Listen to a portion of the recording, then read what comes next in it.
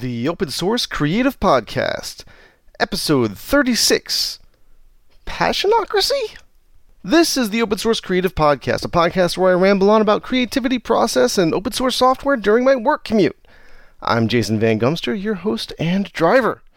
New episode fun time! Hey folks, this week is a little bit more about open source software than it is about creativity, but only a little. Don't worry, I bring it around back at the end of the show. At least I hope I do. What am I talking about? I'm talking about the way collaboration happens in open source projects. More specifically, I'm talking about how projects are managed, how conflicts are resolved, and how I think it's a mistake to consider open source software development a meritocracy. In fact, developing an open source software application in a collaborative space has a lot more in common with creative collaborations than you might think. As far as I'm concerned, the whole thing boils down to passion. But of course, rather than rehash the whole subject here, I'll just stop now and get right into the episode, where I've already talked about it. Let's go. Oh, we're going to toast marshmallows, are we? Could be.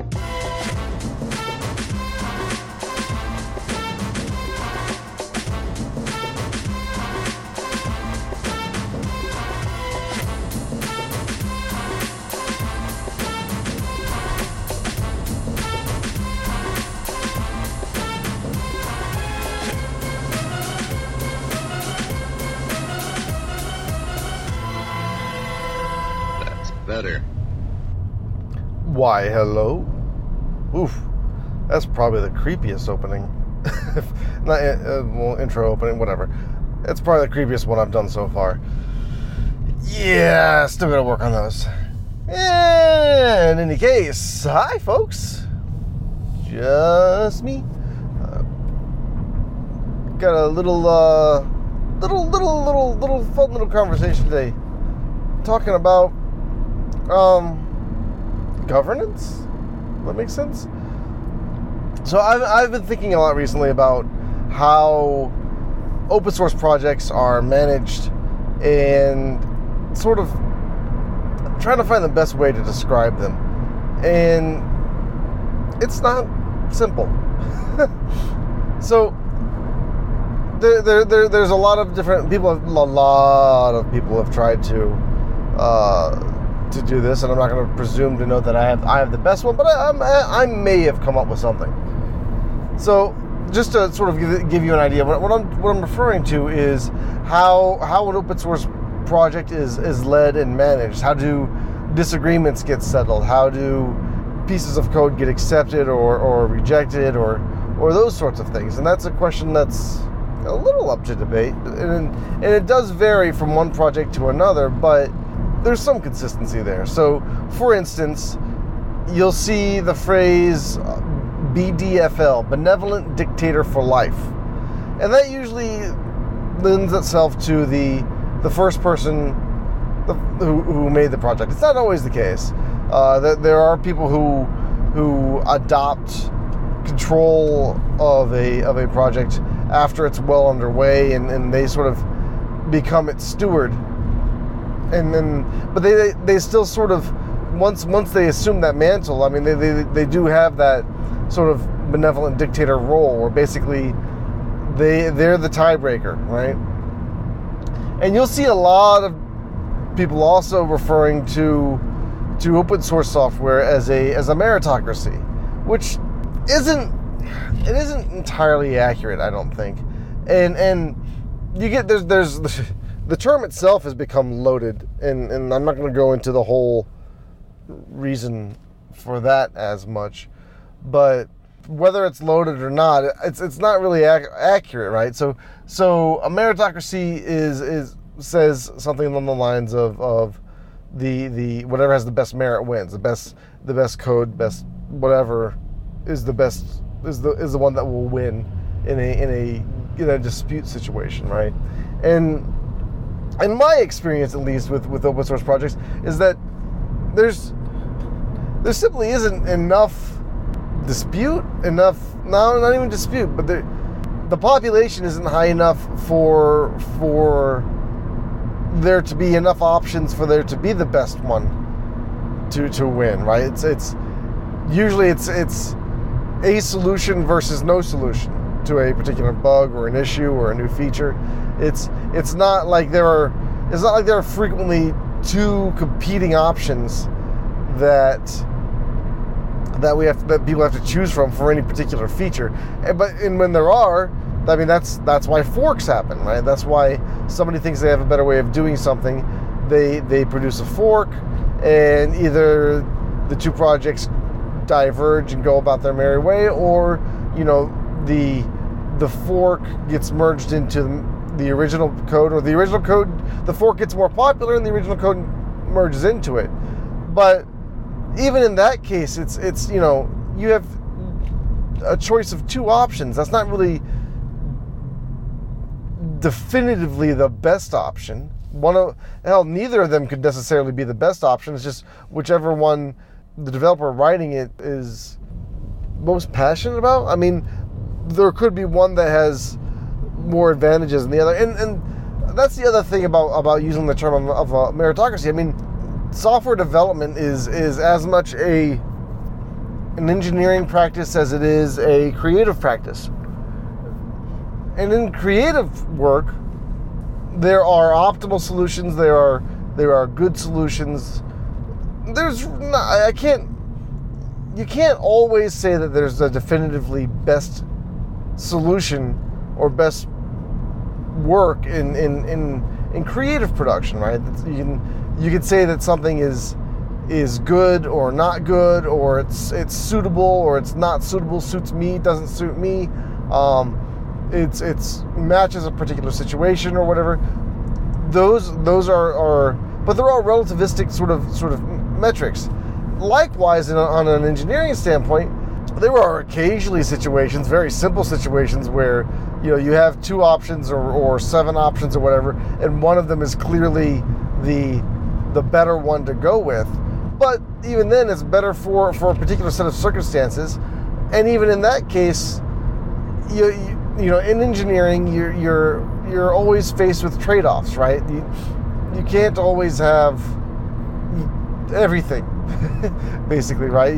If you gain an advantage in one thing, it's because you've sacrificed another advantage elsewhere, and it's a matter of compromise to see where you're most comfortable doing that trade-off, right? That's common in engineering, and it's also common in design, right? Just in not just in art, but also in design. There's a lot of trade-offs. You can have it.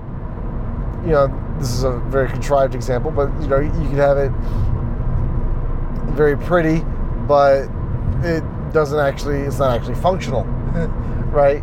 Or if you're making something that's functional, but maybe it's not attractive or engaging for the desired audience. Those are design trade-offs, and that's the same sort of thing we run into in those sort of things. So because of those kinds of trade-offs, because everything is a little bit, there's no definitive best, I don't think that declaring the majority of open source software as a meritocracy is even fair. Hell, most open source projects are managed by one person. How are you going to have a meritocracy with one person, right? It's because that one person had enough interest to actually pursue it that there's a solution at all, and it's the best that person could come up with. That doesn't necessarily mean it's the best, and so it doesn't really qualify itself as a meritocracy. No, what I think fits open source development the most accurately. Ugh, that's a horrible phrase. What I think fits open source software. Man, I can't speak already. So, what I think fits open source software most accurately is I've heard it referred to as a doocracy, but I like to think of it more as a passionocracy. And so it's whoever has whoever cares about it the most to do something about it, they get control. That's really what it comes down to, and that fits for forks and everything. So you have two people who are working on a particular feature or a program overall. They have two different approaches, and they can't reconcile those differences, and one of them is not giving way to the other. You end up with a fork. And you end up with a fork specifically because we're dealing with a passionocracy. We're dealing with a level of interest and passion, and the two people involved in a fork would have, or two groups of people even, have enough of a differing philosophy that they're not willing to concede to the other, and they want to go through the effort of producing that work. That's a passionocracy. That's what that comes down to. That happens in forks, and that happens in a general sense, right? The common refrain for an open source for open source development is it's somebody scratching an itch, right? An artist or a designer or a coder or someone who actually knows software development. You know, the source of it can come from any one place, but what it comes down to is a person who has an interest, is scratching an itch, and is writing code to service that itch, right? So, you know, you have an interest in I had an interest in making Blender play elevator music while it renders. I mean, nobody else really had that interest, but it was funny enough to me and amusing enough to me, and I had enough passion in that ridiculously stupid idea to write an add-on that does exactly that. It plays elevator music when you render, but it also led to and it also plays a gong when your render job is finished. But what that also led to, in order to implement that really dumb idea, I actually had to submit a patch to Blender itself so that there was a callback for various render parts.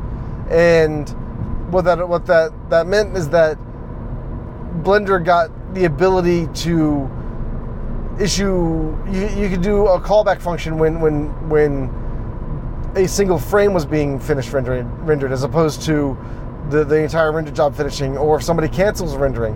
And what that does is, it allows me for my really dumb music add-on, but what it also does in a more serious sense is that it allows a little bit of features like that a render farm would use for knowing when a render is done. Or you can also use that same little feature for estimating the time to finish a render job. Those more practical applications came from my dumb application of playing elevator music, but it was because I had the passion I had the passion for the stupidity. But that's where it comes from, and that's where a lot of open source. That's where the majority of open source software development comes from. It's whoever has the biggest interest in a particular solution. This could be for an entire application or a feature within that application. Whoever has the passion to do something about it is the one that actually ends up owning it, because they created something where everyone else didn't, and that doesn't mean it's the best solution, but if you compare any solution to no solution, any solution is, generally speaking, better than no solution. So compared to not having a solution, the first one or only solution that someone's come up with is infinitely better, right? And so if you're using that as your metric, then maybe you can call it a meritocracy. But it's really I think it's about that passion and that interest, and that's also why open source software in general, I think, is a different beast from the closed source development model. Is that the people who are writing this code, they do it because they care, even when they're paid to do it, right? But especially in the case where you have volunteer development, it's happening those pieces of code are being submitted because that person cared enough to write the code, to expend the effort to make that thing. And we shouldn't discount that. And yeah, I know I started off with saying that it's not necessarily the best solution, which is true, but there is value in a person putting an effort into actually making anything. So yeah, don't discount that. That means also, that's why you'll see occasionally heated arguments among users and developers and whatever, because that was a sense of, they expended sort of personal effort and it's something they cared enough to write. Just like with any art that we produce, we take a level of ownership of it. We put a little bit of ourselves into that work.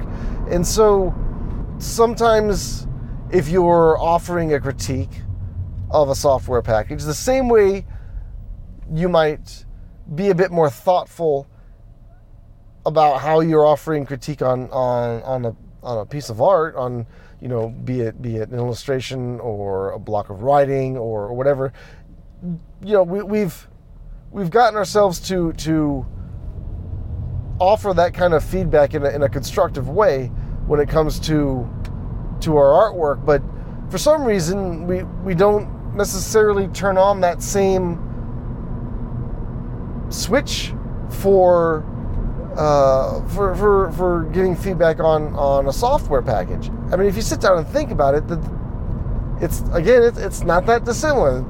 They've put themselves into it. A lot of people have done this on a volunteer basis. So, if you shit can their work without taking everything into consideration, then you're not being particularly helpful or productive. Either whether you're a user or a developer, I mean that doesn't necessarily matter. I mean, feedback is great wherever it comes from. Most of the time, sometimes it's even feedback that is irrelevant or off base or off topic or whatever. There's some value there. Not a lot of value, but I mean, again, even to give feedback, somebody cares enough to say something, to write it, to email it, to whatever. And yeah, a lot of time that doesn't take a lot of effort to basically scream into the wind, but it's also kind of a message in a bottle, right? You throw that stuff out there, there's a chance that the developer who's covering that particular part of the software could read that. And if you offer that feedback in a constructive way, they can often give you a solution that can address the problem you have with it, right? So yeah, this ended up being sort of a circuitous how to give feedback thing, but what it was meant to be was this concept of how open source software projects work from a creative standpoint, how those projects are created and how individual features and whatnot are created. It is a passionocracy. That's what I'm going to call it. And whoever cares the most wins, more or less. That's what it comes down to. And you'll see a lot of design projects actually, and if you see actually a lot of really successful collaborative work, whether it's software or design or not just design, but the other types of art as well, music, etc. It's a lot of the very successful collaborations like that aren't necessarily based on the best solution. And like I said before, there isn't necessarily always a best solution. It's the compromise, your most acceptable compromise based on your circumstances, right? But even then, if you have multiple choices on that, the one that wins is usually the one that cares the most. And that's not always good, and that's not always fair, and that's not always the best result, but that's that's a description of what we have, and I don't think it's, as a model, I don't think it's necessarily a bad one. And I don't, even if it were a bad model, I can't think off the top of my head of a better model, right? It may be one of those situations where everything is shitty, and the way we've got it right now is the least shitty, and that's acceptable. We can always work to make it even less shitty, but just like operating systems, they all suck, just some suck less than others. And that's kind of the way things are. And so that, I guess that spins back around to asking you, what do you think? I mean, is that am I giving an accurate portrayal of how things work, and is that how you see it? And if it is how you see it, if I am, let's on the assumption that I am being accurate, because I like to think that I speak accurately, except for when I'm lying, then on a measure of goodness, I guess, is that model the most effective one that could be used for open source software? What other ones are possible? Or if you think that I am inaccurate in my assessment here, what do you think is a better description of that? Because I'm actually pretty curious. I think there's a lot of parallels between producing creative work and producing open source software, and I think that we should look into that and sort of appreciate that for what it is. But you know, if I'm wrong, I want to know. So tell me so. All right. Well, that's pretty much all I had to say this week. I'll have something more to say next week, of course. And yeah, coming to the end of my commute. Once this car slow down. Anyway, it's time to get to work. So what do you think? Is open source software development a passionocracy? How would you classify it? How would you change it? I want to know. And how can you let me know? Well, I'll tell you. The easiest way is to make a comment on this episode 36 on opensourcecreative.org, or you can track me down. I'm Jason Van Gumstrom on your favorite social media site. Just look for Monster Java Guns, or for this podcast as OSS Creative on Facebook and Twitter, and you can let me know what you think there. In fact, I'm even on Mastodon now. Yeah, bandwagon, blah, blah, blah. But I'm on the mastodon.cloud instance as Monster Java Guns, of course. I also have an email newsletter. It's a plain text like traffic thing that goes out about once a month, where you can get an early in on knowing anything that I'm going to be up to. You can subscribe to that on the sidebar of monsterjavaguns.com. Yeah. So, there we go. Talk to you guys next week. Time for you to get to work.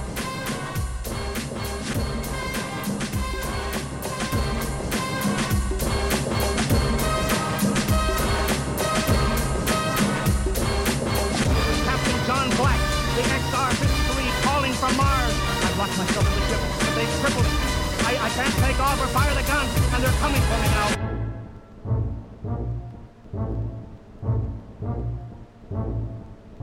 And this is the last job.